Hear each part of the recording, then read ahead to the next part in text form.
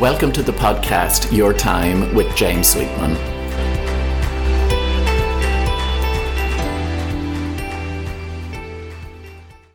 Hello and welcome to this week's episode of Your Time with James Sweetman. I'm delighted this week to be joined by a guest, Des Canning. Let me give you a little bit of a background on Des before we get into what I know will be a great conversation. Des Canning is a counsellor and psychotherapist. He very much emphasizes a whole person approach when working with his clients. Genuineness, acceptance, and empathy are at the heart of his work. Now, let me start with full disclosure here on my part. Des has been my psychotherapist. We've worked together for, I think it was about 12 sessions earlier this year. And as I mentioned in previous episodes, I'd reached a point where I needed some assistance, and contacting Des was one of the best decisions I'd made in a long time. There's just something so helpful about having a warm and comforting presence available for support. And Des was there for me, sending me a consistent message and an unambiguous message, that I'm seen and valued, maybe at a time when I couldn't get that for myself. So Des, you are so welcome. Thank you for joining me this week. Thank you, James. It's a pleasure to be here. Now, I know we've got many topics to discuss, but if we start with a bit of background on yourself, Des, because I know you as a skilled and insightful psychotherapist, and in my view, someone who's doing exactly what they're meant to be doing.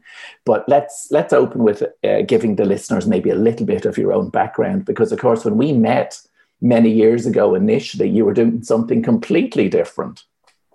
Yes, that's absolutely correct. At the time that we met, I was working for a telecommunications company, and you were giving one of your inspirational talks to a group of, I think we'd call us, if we're being kind, we'd call us middle management. Right. And I think there was probably upper management too as well.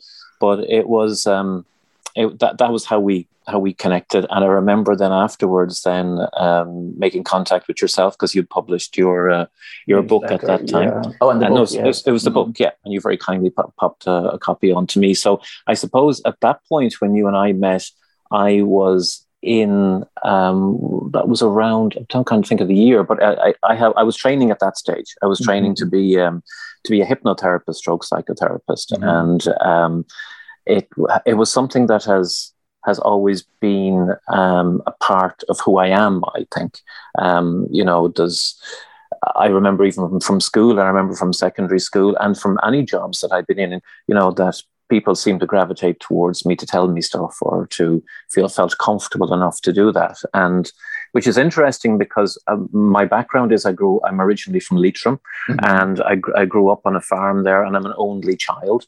So, I would be very much an introvert, and I would have been somebody who would have been quite shy. So it's always been a curiosity to me as to how I have kind of developed this, I suppose I've developed it, but it's always been part of who I am, having a listening ear and being able to, I suppose, empathize with whatever the situation that comes my way, But interestingly, at that time when you and I met, I was actually being bullied in the company that I was working for. My manager above me was I had 2 years of I suppose of a really tough time, and I suppose one of the byproducts of bullying is that companies, unfortunately, don't seem to have the skills. Maybe not back then, and I suppose I'm hearing it with clients now as well. Don't necessarily have the skills or the management to be able to manage situations like that. So my birth, I suppose, into therapy was coming out of something that was a trauma for me, and then stepping into being a therapist. And I suppose, again, I remember it was an essay that I'd done in my training was, we can't take people further than we've gone ourselves. Oh, right. And, and while I am an advocate of that, I still believe that, once there's caring, or once there's like what your kind words towards me there and in your introduction, once there's caring and empathy, and someone is prepared to listen to us, good things will always happen, Yeah, so. I agree with you, Des. I think there's something in there as well to do with, I think anyone who works in a healing profession has come through difficulties themselves. That's just been my experience. I was bullied, not to the same extent as you. For me, it went back to school, and there's so many different types of bullying, I think. But I know that those experiences also shaped me. Some in not so good ways, others in accelerated ways. But there is something to do with the healed healer, I think, in there as well, that allows us to empathize with people who are going through challenges. Gosh, yeah. Absolutely, yeah. Speaking, of course, of your work now, and whilst every client is unique, with your years of experience, do you find that there's any common themes that come up with people who are coming to you for work, Des, or to do some work with you?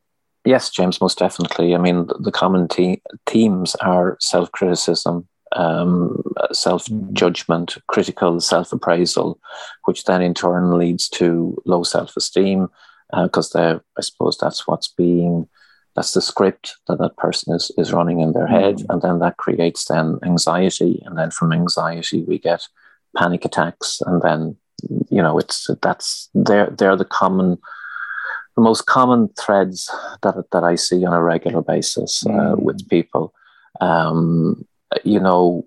Whether it might seem like a cliche, but we are a product of our own understanding of where we came from. And that's the key to it. It's our own understanding of it. So while a parent may inadvertently have been, be strict or be critical because their mum and dad felt that the way to motivate their child was to be hard on them. And as that transfers down the line with no intent to harm. Now, there is intent, of course, in some cases, in many cases too as well.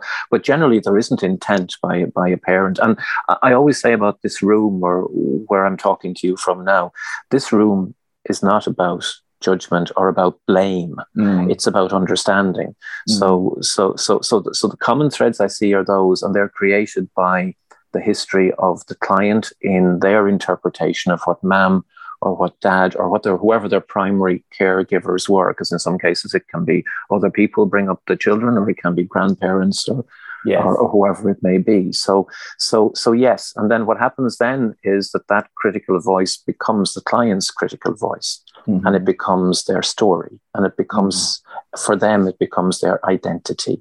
And I suppose my role, James, is to hold up a mirror and kind of say, look, this is how you're looking at yourself. Is this really who you are? And 10 times out of 10, they'll say no, but that's who I believe I am, Yeah. My analogy, I suppose, or the way I look at therapy is it's a little bit like panning for gold. So back in the day, they scooped up all of the silt or all of the dirt in the river, and they sifted through it. And the guy could stand there for a week, he could stand there for a month, he could stand there for all of his life trying to find that little nugget. And for me, I'm always looking for that nugget, that little piece, no matter how difficult it might seem, to reflect back to the person and say, well, have you looked at it this way? You see it this way, but is that really who you are? Is that really what you understand about yourself? And to a man and to a woman, generally people will kind of stop and go, oh, that's not the way I looked at it. And that's, I suppose, the psychotherapy part. That's, something that you and I have, spoken about many times, and is getting underneath those layers, James, and understanding who we are, not the story of who we think we are.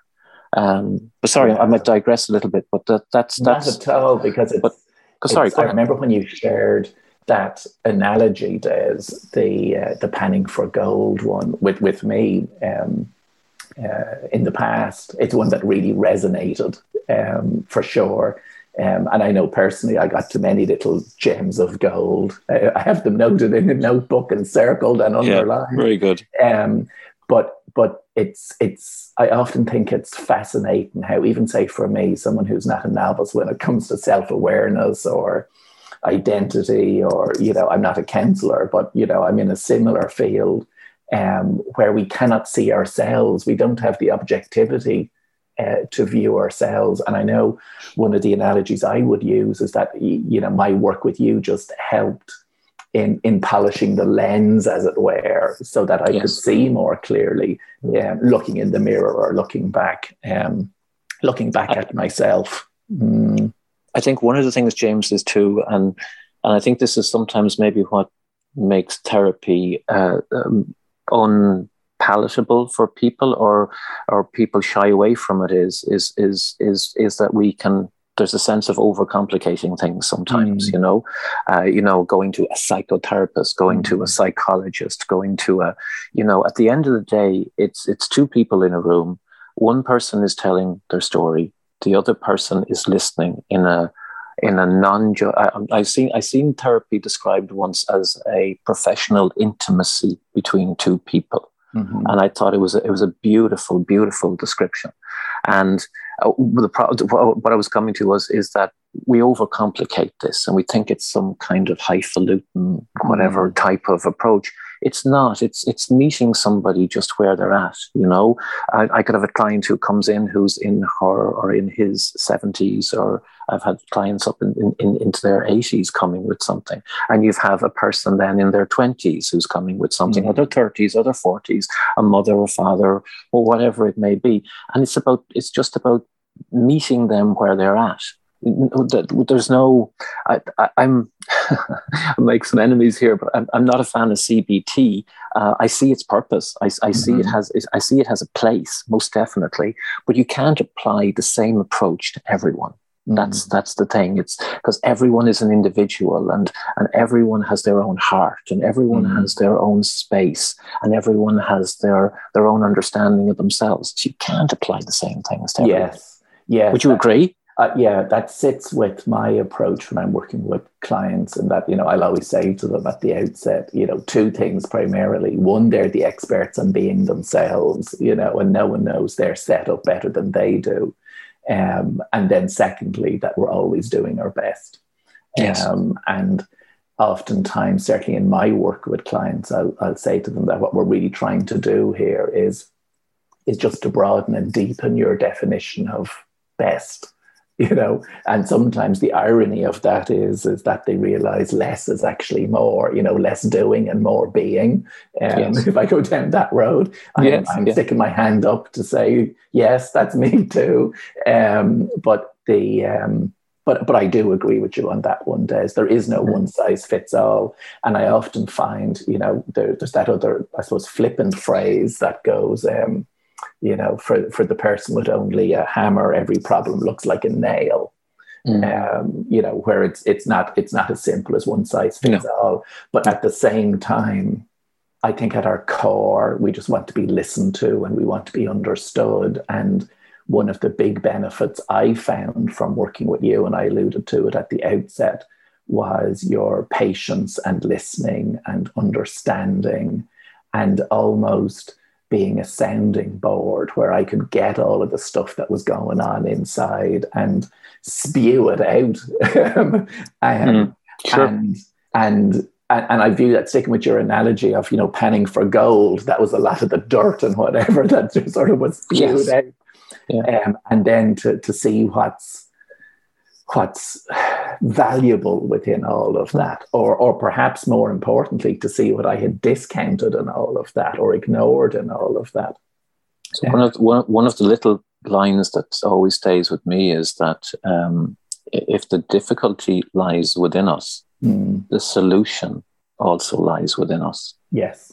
We get so lost in the darkness. We get so lost in it's like I worked in retail for that telecommunications company for many years, and you could have a day of the most kind, funny people coming to you for phones and stuff and things, and all it would take is one person to make one remark, and I've heard many people say this, and everyone forgets about all of the goodness of the Jameses that came in, or the Deses that came in, or whoever came into the store that day and were really polite and nice, and we focus completely then on, oh God, why did they say that to me? Why did they pick on me? You know, and we forget that I say it again because I think this always helps me.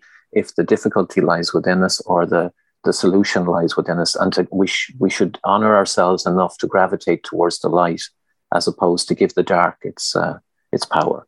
Yeah. You know. So.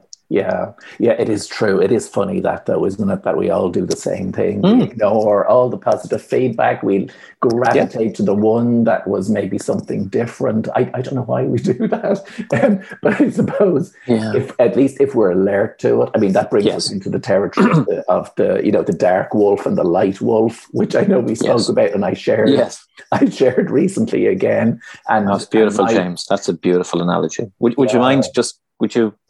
Because you say it much better than I do. Oh gosh, I know you're going to put me on the spot now. Because I know when I shared it on social media, I read it out. But okay, you don't have to read it out yet. I'm sure you. But can. I know. But I'll do my best at abridging it. But I think if anyone listening just goes into my Instagram feed, you'll see it on it.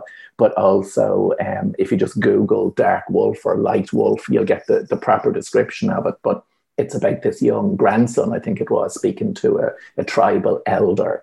And the tribal elder says to the grandson, there's two wolves inside, one dark one, one light. The dark one is anger and fear and ego and jealousy and envy, and the light one is love and kindness and compassion and empathy.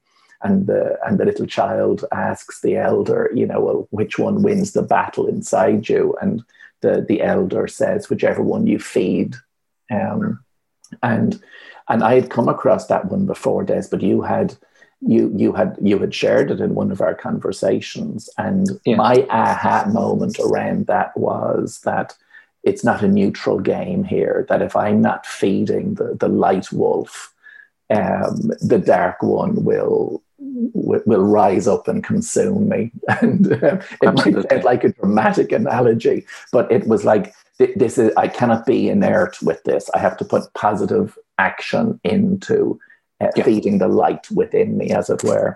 And that brings us beautifully into something else I want to pick your brain on, is your own routines around wellness or self-care. You know that old analogy, Des, of putting your own oxygen mask on first, because I do think that's so important when we're in this field, this healing field, and particularly at this time as well, with everything that's going on in the world.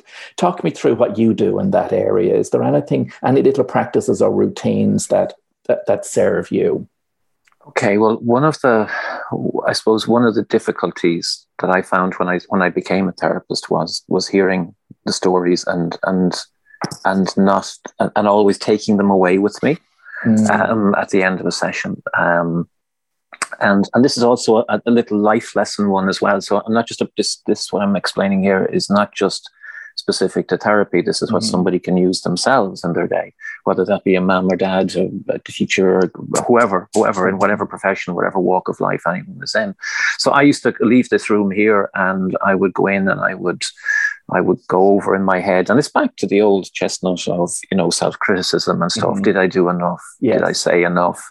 I shouldn't have said that when she said that. Maybe I should have said this, and so on. So I sat down one day and I just thought to myself, do I give everything that I can give in those moments when I'm working with somebody? And my honest answer was yes, I give 200%, because as you said in your introduction to me, I moved my passion into being my profession, and it is my passion. This is more to me than just a job. This is much, much more to me.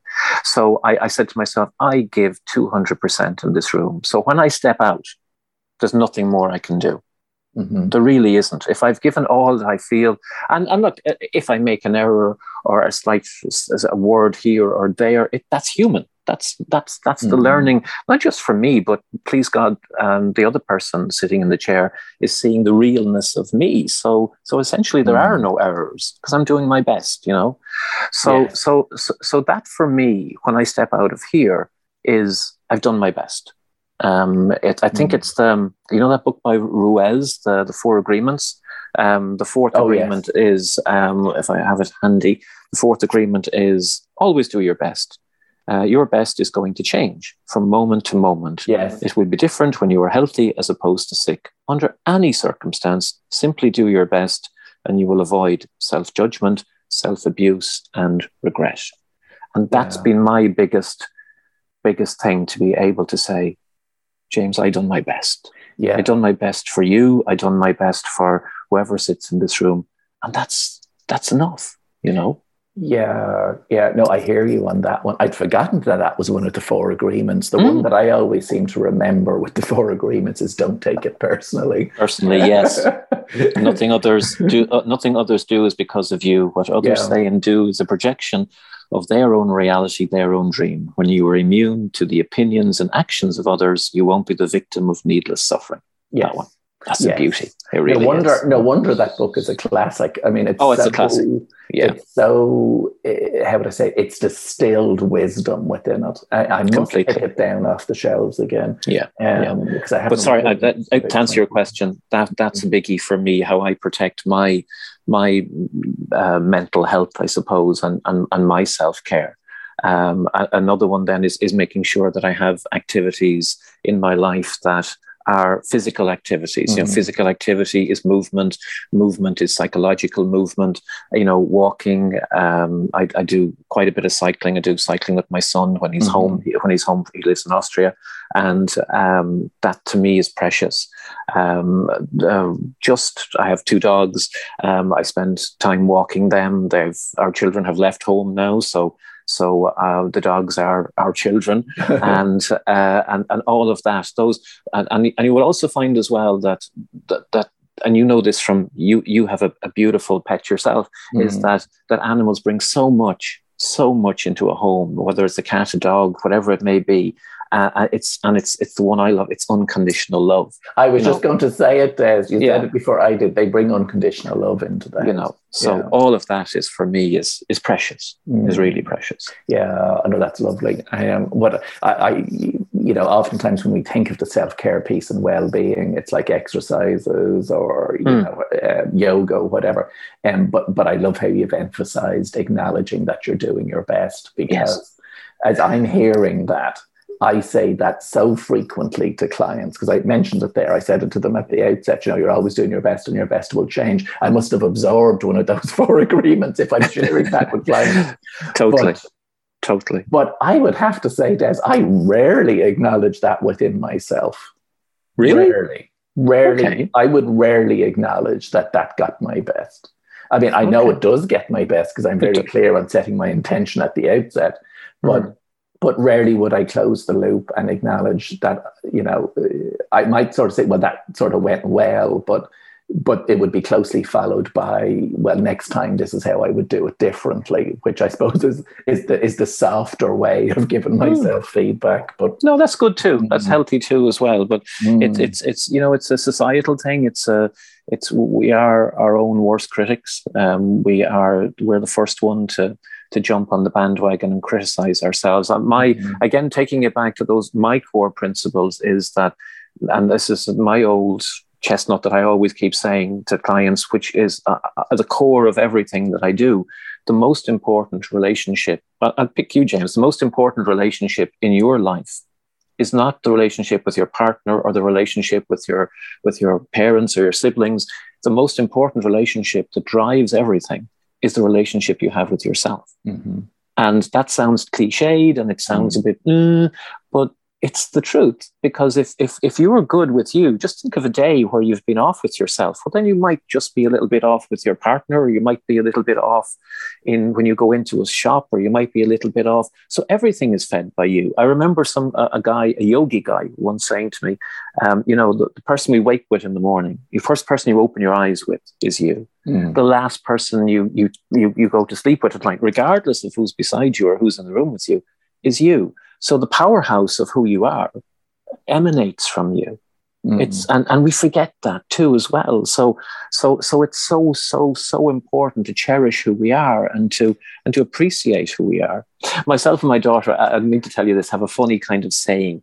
Amy is just an amazing girl, as my son Aaron is an amazing man. But there's a saying that I would have grown up with, and it would have been that self-praise is no praise. And myself and Amy had a saying, we changed it and we made it, self-praise is the only praise that matters. Wow. So when Amy's getting ready to go out, when she was living here, and I'd say, well, of course, as a father, I say, are you really wearing that? No. I would say, Amy, you're looking well. And she'd go, I know. But I'm so proud of her. And there's no arrogance in that, Jim. But it's just honest. Yeah. But we've been conditioned to think that if we accept a compliment, or if we dare to even feel good about ourselves, that's wrong. It's not, James, is it? No, I love that. I love that, self-praise is the only praise that matters. Which balances it out. I'm also, one of the things that I have found for myself in the last 6 months, and you've certainly been a huge assistance with this, Des, is the enhanced or the transformed relationship with myself. I know for me, I've always felt that, I have quite sometimes I describe it as like a bit of a steel backbone. Like I know I'm quite strong on the inside, and I know I can face and manage most things as I've always done. But with that sort of steel backbone has now been added a gentleness to it, which perhaps wasn't there before, which makes life easier in some regards for me. Sure. And I would often phrase it in the way, that old phrase, like where we're our own worst enemies, which I think echoes what you were just saying. Whereas I'd say I'm nearly there, where I would say I'm no longer my own worst enemy. I'm probably my own best friend at this stage. I know you are. Yeah. I can hear it in you. Yeah, it's there. And that's a tremendous gift. That was a nugget of gold, to go back to your earlier analogy, Des. Now, okay, here we are, two men speaking about mental health and well-being. I'm not sure if too many of these conversations would have taken place 10 or 20 years ago, but I think it's great. And I think it's great that there's more of these conversations happening. And I'm delighted to have this conversation on the podcast as well. So, I've no doubt, Des, that you're an advocate for more open discussion and conversation in this area, particularly with us men. Yeah, absolutely. But I suppose, and this is what saddens me a little bit, and it is that men still are not engaging enough. My client base over a week, I just looked ahead before we came online to do this, and 80% of my clients, and I looked back onto some weeks, 90% of my clients are female. Wow. And I thought maybe that's just particular to me. We can say that we attract in the client base or whatever, or maybe more women have come to see me, and that they've referred other people on and stuff, and that's a fair comment. But I was speaking to some other therapists just in advance of our conversation, and the two I spoke to said the same thing, that it's much more filled with a female client than it is with male. We have moved on, James. You're absolutely right. And 20 years ago, you and I wouldn't be having this conversation 20 years ago or 30 years ago, or we might be having it over a pint as opposed to having it publicly. Yes, and having had a few pints, probably. A few pints, yes. And I'd be shouldering you home or back to your taxi or car, well, not to your car, obviously. But yeah, it's definitely improved, but there's still a lot of work that needs to be done there, and a lot more awareness around the value of it. What I'm seeing more of as well, that female clients who are in relationships are encouraging their partners to take that step in order to speak to somebody, and it's I hope that improves, and people like yourself, and please God, people like myself, will always be advocates for that, and I am. And there's nothing more beneficial than a conversation to clear the air. And what I find is particularly maybe, well, I suppose it applies across the gender, but we become prisoners in our own heads. And we dissect, but we dissected from a place of self-blame and self-negativity. And I suppose that the man is seen as somebody who still stereotypically that should be getting on with stuff. And he shouldn't be kind of lingering on this type of crap, but it's like just ignore it and keep going.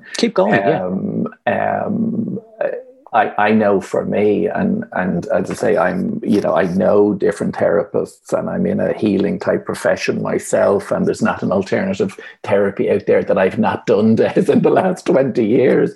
But I know when it came to reaching out to you, there was still anxiousness and nervousness on my part. And, if I'm being brutally frank here, because we had maybe connected before, I was running a concern that, my goodness, someone from the outside looking in could see me as someone who maybe should have things together and more on top of stuff. And, there was, for me, and I mean, I know this from doing stuff with lack of worthiness with clients over the years, there's always the underlying belief that other people will be judging me negatively, which of course is just a thought pattern. But for me, it came down to the reserves of courage that I have, or I could find, that allowed me to be vulnerable. Yes. And I'd heard the phrase before, Des, that there is huge strength in vulnerability, or huge power in vulnerability. But I hadn't really experienced it up until that point earlier in the year, because if we're looking to progress forward, if we're looking for change with anything, for me, vulnerability is the gateway. It's like, here's the cards on the table. Let's look at what we're dealing with, and let's see what ones we're bringing back, or what ones we're putting to one side, whatever way we phrase it. And that married with someone, and I don't know if it's a real male quality, but I'll only speak for myself with this, with the need for control, and the reluctance to relinquish control. No, you're spot on in what you say, and also it is too as well. There's a cynicism that's there, like, look, how can talking to some random stranger actually make a difference? And that's and I suppose, how can I answer that if somebody asks, if I pose that question back to myself? When you come, I've a friend who calls who says that there's two types of therapy. There's kitchen table therapy, and there is professional therapy. And kitchen table therapy is the beautiful connection between two friends who can sit down and have a conversation, whether it's over a glass of wine, over a cup of tea, or a cup of coffee, and can share something. And that is incredibly healthy and incredibly important. And that's something that's so vital. But in order for that to be moved, progressed forward past it just being merely the conversation, what the therapist does is, it's the very same thing. I listen to what the story is. And then, as we said earlier, it's about reflecting back. Well, you're looking at it this way, but there is a possibility that the way you're looking at it is not the way that you're looking at it for what's the best for you, and that's the difference.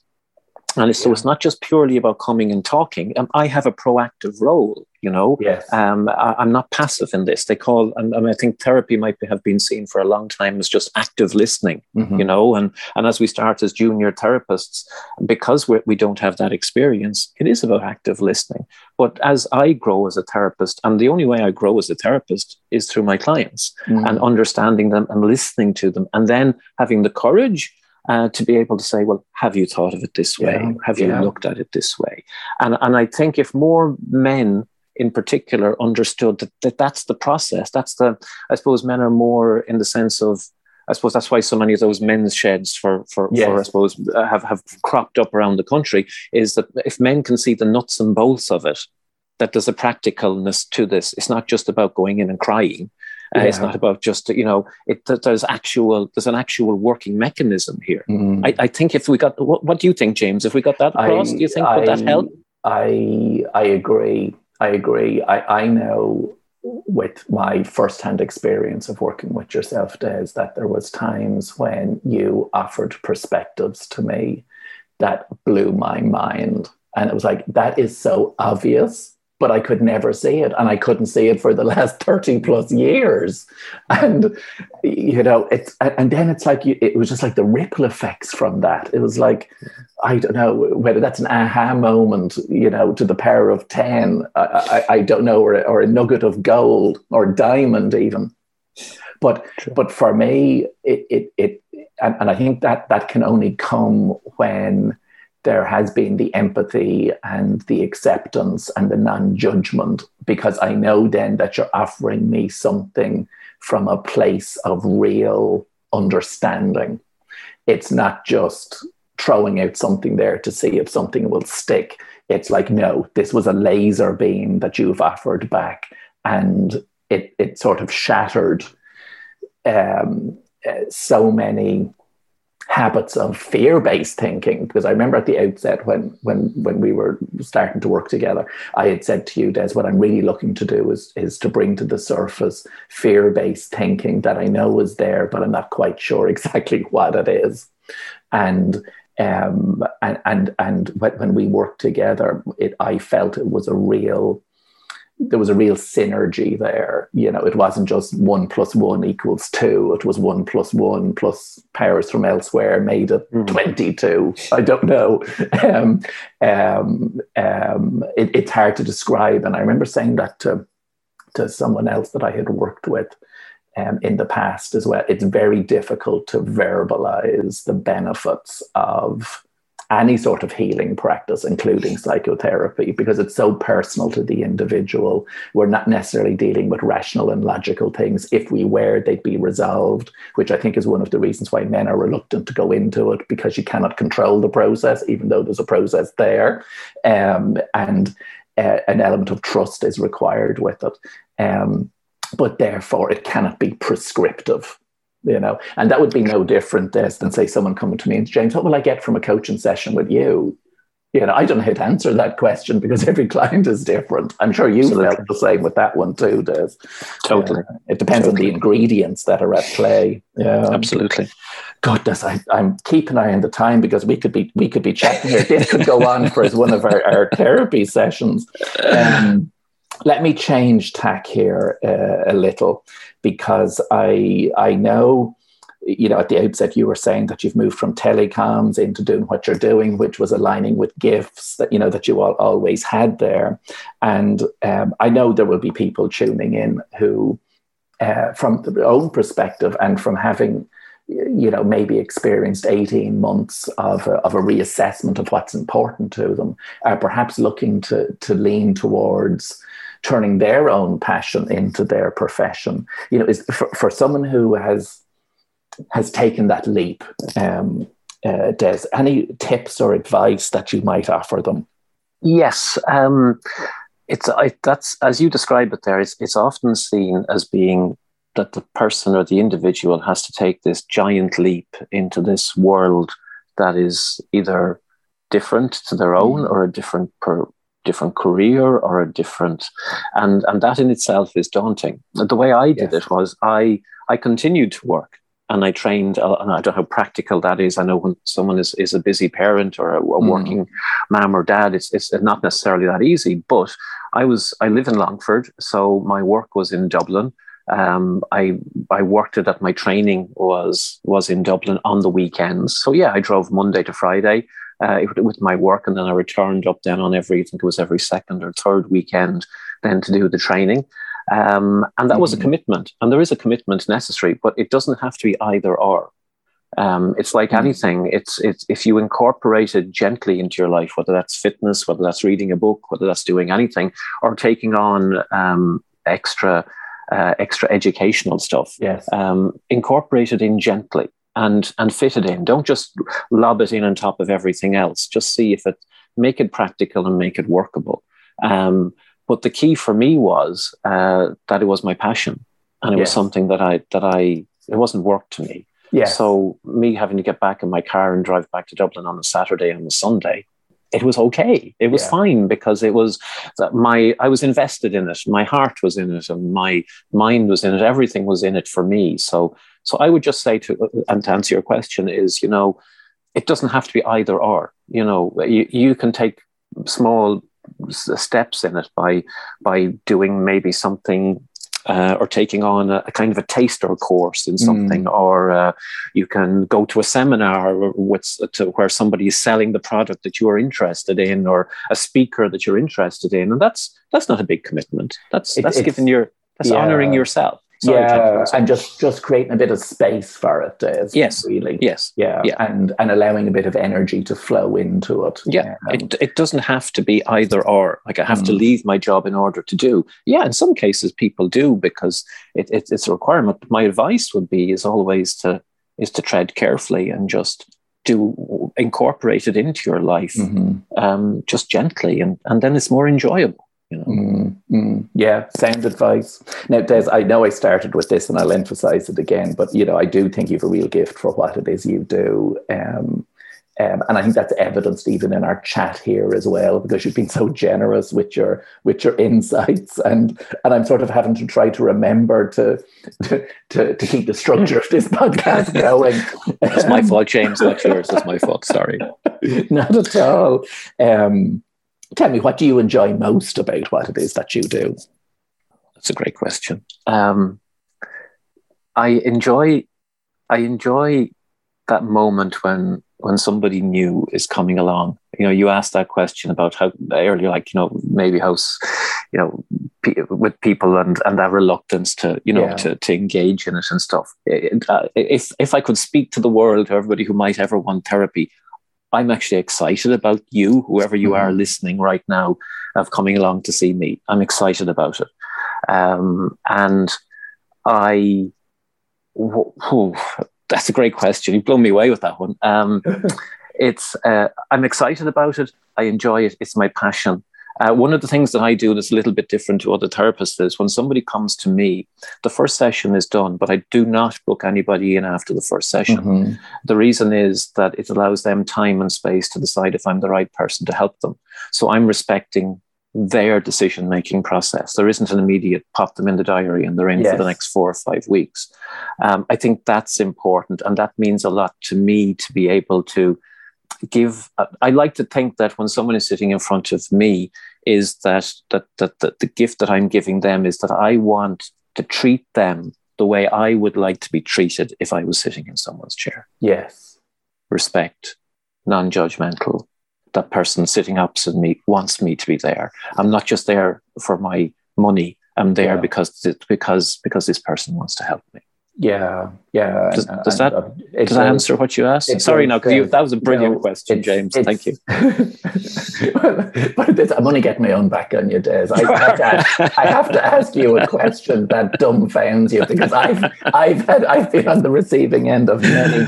Fair play. I think what you were saying there, of course, goes back to being of genuine service to people. But it reminds me of a quote I only saw yesterday, and I don't know if I'll be able to recall it. I think it was a new one of Oprah's, and it was something like, only surround yourself with people who would be as happy for your success as you are for your success. Beautiful.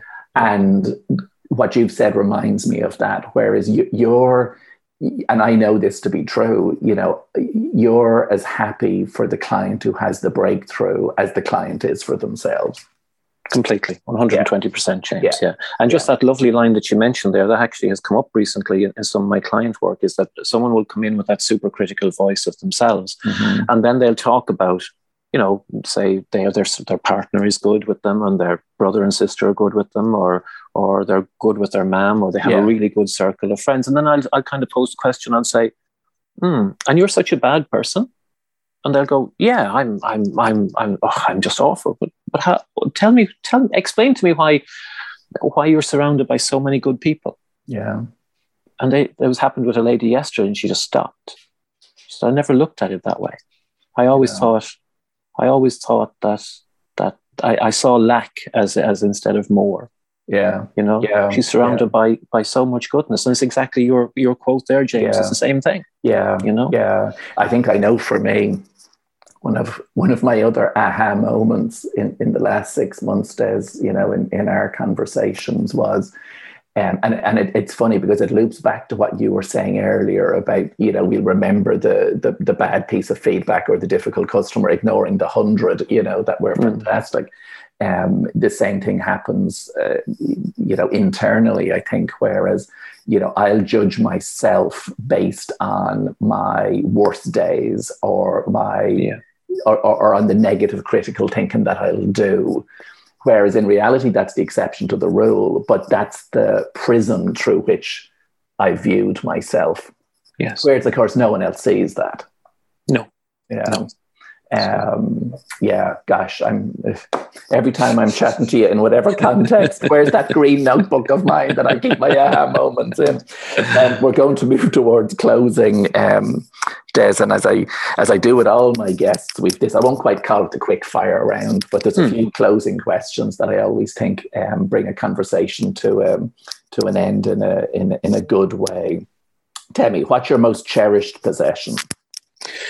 My most cherished possession, this sounds funny, is my bike. Right. And because I love, like, I love, I'm a social person too, but I'm, as I said at the outset, I'm an only child. So I love just going out on the bike and just heading off for a cycle.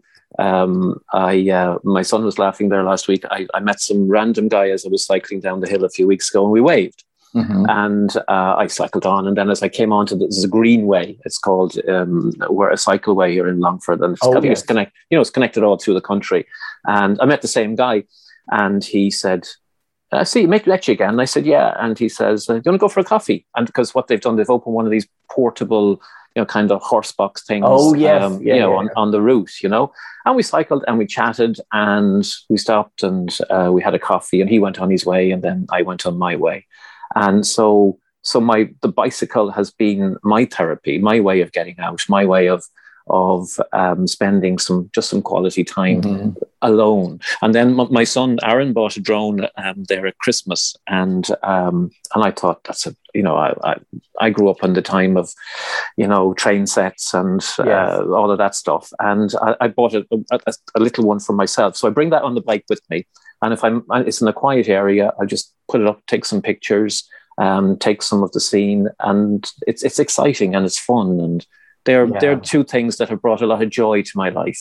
It's just been out for a cycle and being able to take some photographs. Yeah, and of course you share, and I should have mentioned this sooner, of course you share those photos, plus so many great, inspiring and insightful quotes as well on social media. Yeah. Des, and I know I follow you. I would encourage anyone who's listening to follow Des as well on Instagram. It's des.canning, and it's Des Canning as well on Facebook. They're the main two platforms you're on. And of course, there's also the website as well, descanning.com. So easily found, as thank you, James. Easily connectable. Tell me, what inspires you? What inspires me? My family inspire me. My friends inspire me. My clients inspire me. People inspire me. We would have had, they haven't called now for a long time, but we would have, and I know it happens in many estates, Jehovah's Witnesses and people just walking around, and they have their own belief. And I would always step out and I'd always have a chat. I'm not religious, or I'm not, and this would be a great debate between them and I. But I find people very interesting, and people inspire me. And I like to see the best in people. I'm not naive in the sense of I'm not being under thinking, you know, if someone is rude to me, well, you know, that's not a very nice person, you know. But people as a rule inspire me, James. And I've learned so much sitting in this room with people, and I learn every day. Yeah, and of course that fascination with people is a natural. How would I say it? It's a fuel for the work you do as well. Yeah. If you didn't have that, it would be a shaky foundation. Yeah. Totally.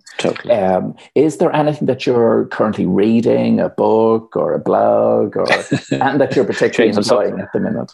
I'm so lazy at this. I have a book, a cabinet of books, and what I would do is you might recommend a book and say, Des, this is really good. You should get this, and I'll move heaven and earth to get the book, and then I'll read a chapter, and then it'll be nice, neatly put up on the shelf. I'm not somebody who kind of goes. I suppose I get little pieces that I like, and there's a part of a poem. The book is called The 10 Poems to Change Your Life. Okay.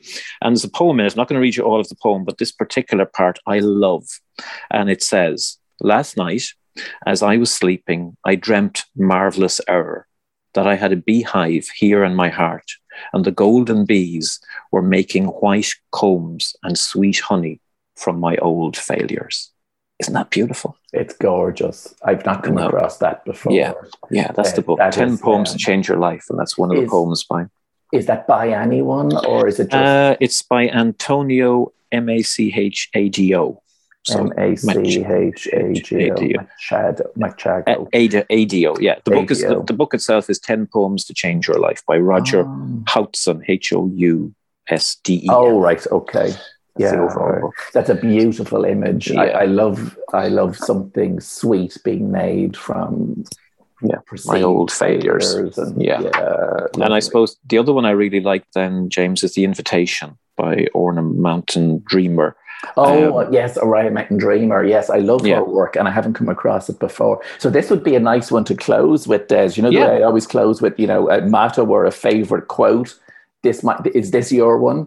Yes, it is. Right. And this is only a part of the actual piece of The Invitation. So I'm just going to read the last two paragraphs. Lovely, It doesn't interest me who you know or how you came to be here. I want to know if you will stand in the center of the fire with me and not shirk back. It doesn't interest me where or what or with whom you have studied. I want to know what sustains you from the inside when all else falls away. I want to know if you can be alone with yourself and if you truly like the company you keep in those empty moments. Thank you, James. Oh, thank you, Des. That's powerful and so spot on. I think it's so representative of the work that you do. I find that really meaningful, hearing it being said, and sort of the invitation to step forward and show up. Lovely words. And I know that's from the book The Invitation by Orion Mountain Dreamer, which is a fantastic name. Yes. And beautiful. I'm the opposite of you, Des. I have the shelves of books. I suppose 90% of them I have read. You read yours. I'm reminded of those, in the past, do people get houses done up and they used to buy in the books to fill libraries, but they'd never read them. And then they'd pay people to come in to turn the pages and to put bookmarks in to pretend that they actually did read them. But anyway, back in the 1900s or whatever. But I have, there's 3 books by Orion Mountain Dream, with The Invitation, The Dance and The Call. And they're all really powerful. And you've reminded me maybe to reach for them again, because there's just because you've read something once, it doesn't mean you're not going to get something equally wonderful from it when you take it down again. So that's prompted me to do that. But a beautiful way to close, Des, and thank you for sharing that and that poem as well, which certainly resonates to me, and I think people listening in will take something from it as well. Let me remind people of how they can connect with you. So Des Canning, CANNING.com is the website, and Des.Canning on Instagram, and Des Canning on Facebook as well. And I would encourage people to check out Des's work, because he's such an insightful, wise person, and shares great material on social media. And And as I say, we've worked together in the past, and that work has been invaluable. So Des, thank you for your time and your generosity and your wisdom. I thoroughly enjoyed that conversation. I hope you did too. I did, James. Thank you very much. And I would like to think as well that people tuning in will take something useful from it as well. So my thanks to Des for his time and his insights this week. That was a really great conversation. I'm scribbling away some notes. I was scribbling notes as Des was speaking, so I'm going to go back over them myself and be clear on my own takeaways. So I'm James Sweetman. Thank you as ever for tuning in and for listening. If you have found this week's episode to be of benefit, you might want to drop me a rating or a little comment, or what's maybe more important is pass the details on to someone who you think might benefit from it as well. So my thanks again to Des, and until next week.